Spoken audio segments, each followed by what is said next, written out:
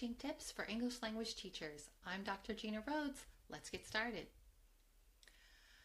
This week we're going to focus on what is student engagement. Why aren't students motivated in your class? It could be that they don't feel that English is important to their studies. Often we're teaching courses where the students aren't taking English because they necessarily want to learn English, but because English is a requirement for what they really want to study. If you're teaching in a university, maybe they're more motivated by their engineering courses or their mathematics courses or their arts courses, but English is a requirement they have to pass, so they might necessarily be motivated in your classroom because it's not their reason for being at the university. Maybe they're not interested in the content. Maybe it's that the topics that you are required or that you've selected to discuss aren't something that they're necessarily interested in. Maybe they've been unsuccessful in English in the past and they just assume that they're not going to be successful in your class because English is just not something they're good at. And more often, it could be that they want to be motivated, but they're distracted by Facebook and WhatsApp and YouTube, and this has become even bigger problem now that most of our classes are online. Do you have other ideas? What are some reasons that you think your students aren't motivated to participate or to do well in your class? So we're going to talk more about what student engagement is. So when we talk about this motivation for our students, Dornier defines student engagement as motivation plus active learning. And I learned about this from Dornier's keynote speech at the TESOL International Convention in Chicago in 2018. He talked all about this and about an upcoming book that he had written about the topic. And in this book, he writes that learner engagement in class is connected to attitudes and beliefs stemming from a host of contextual factors that affect both the learner and the school. And this is from the book Mercer and Dornier, and it was just recently released this year. And it's called Engaging Students in Contemporary Classrooms. And again, because we're online, this connection to the school can be even more challenging because our students aren't in the school, they're at home, and so that connection can easily be lost. And it's important for us as teachers to be thinking about how we can do that. And let's talk more specifically about all the ways that our students need to be connected so that they can have active student engagement. It involves engaging with the school context, as we were just talking about. The language, they need to be engaged with the target language itself, which for us is English. So they need to be engaged with the language. They need to be engaged with the curriculum and the teaching materials, whether that's a textbook, it's Moodle, it's Google Classroom, whatever it is that you're using with your students, there needs to be some engagement from your students. The specific learning tasks that you're using in your classroom, they also need to be engaged with those. They need to be engaged with their peers, which again can be a challenge now that we're all online. And of course, there needs to be engagement with you. So it's still very important to have those bonds between the students and bonds between you and that rapport between you and your students. And these can be a challenge now that we're all in our homes.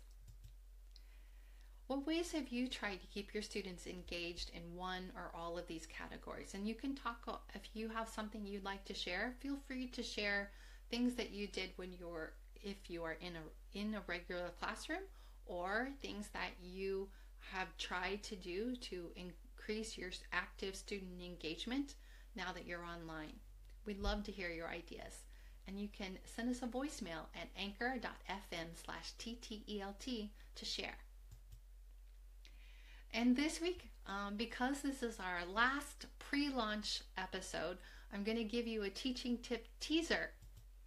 Did you know that in many educational games, you can borrow and edit the games that have been made by other teachers? This is something that you may already know, but a lot of teachers I've talked to haven't even bothered to look at these educational games because they think that they need to find time to create the games themselves, which would be lovely if we all had time to create these games, wouldn't it? However, one thing that I found was a great time saver for me. As teachers, we talk about this all the time, that it's so great to not have to always reinvent the wheel. If another teacher has already created something, then we can take that idea and adapt it to our teaching situation. And so there are a lot of games that you may not have thought to try because you thought that you had to create them from scratch. Edpuzzle is a new one to me. It's only been out, I think, in the last year, and this is videos that your students can use, and there's already questions in many of them that teachers have already created.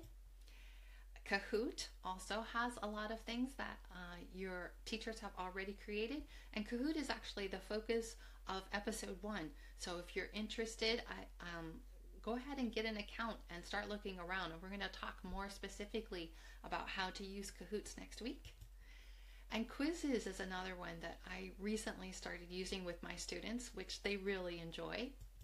And also Quizlet.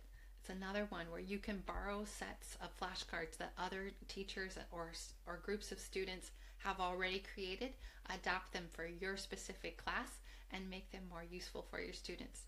And it's another one that these are all ones that we'll be talking about in future episodes. So, just to make sure we all know, TTELT is a podcast that you can get a new episode of every Thursday at 11 a.m. GMT, which is currently 7 a.m. Eastern Standard Time. It's a YouTube channel that is released every Thursday at 3 p.m. GMT, which is currently 11 a.m. Eastern Standard Time. It's also small group workshops where we talk about engaging teaching tips, and it's one-on-one consultations where you can get personalized teaching tips. So if you want to join the TTELT team and share your ideas, such as a tip that you'd like us to share in the podcast or on the YouTube channel, a journal article or a blog you'd like us to read and discuss, if you'd like to recommend someone to be interviewed for the YouTube channel and podcast, or if you just have questions, comments, or suggestions, we'd love to hear them. So please join our team and go to www.ttelt.org to find out more information. Send us that voicemail at anchor.fm/TTELT. Request more information at tteltinfo@gmail.com. And of course, don't forget to become a member at patreon.com/TTELT. This funding can help make this project more sustainable. So if you have some funding that you'd like to help us with, we'd really appreciate it. However, another way that can help with this program that's completely free is to subscribe to our podcast and YouTube channel so that you can stay up to date in everything that's happening in TTELT. You can also, especially if you're a teacher, we'd love for you to join our Facebook group at TTELT, where we're talking about the latest teaching tips we've tried. We'd also love for you to follow us at TTELT1 on Twitter and t.telt on Instagram. Thanks for tuning in. See you next time.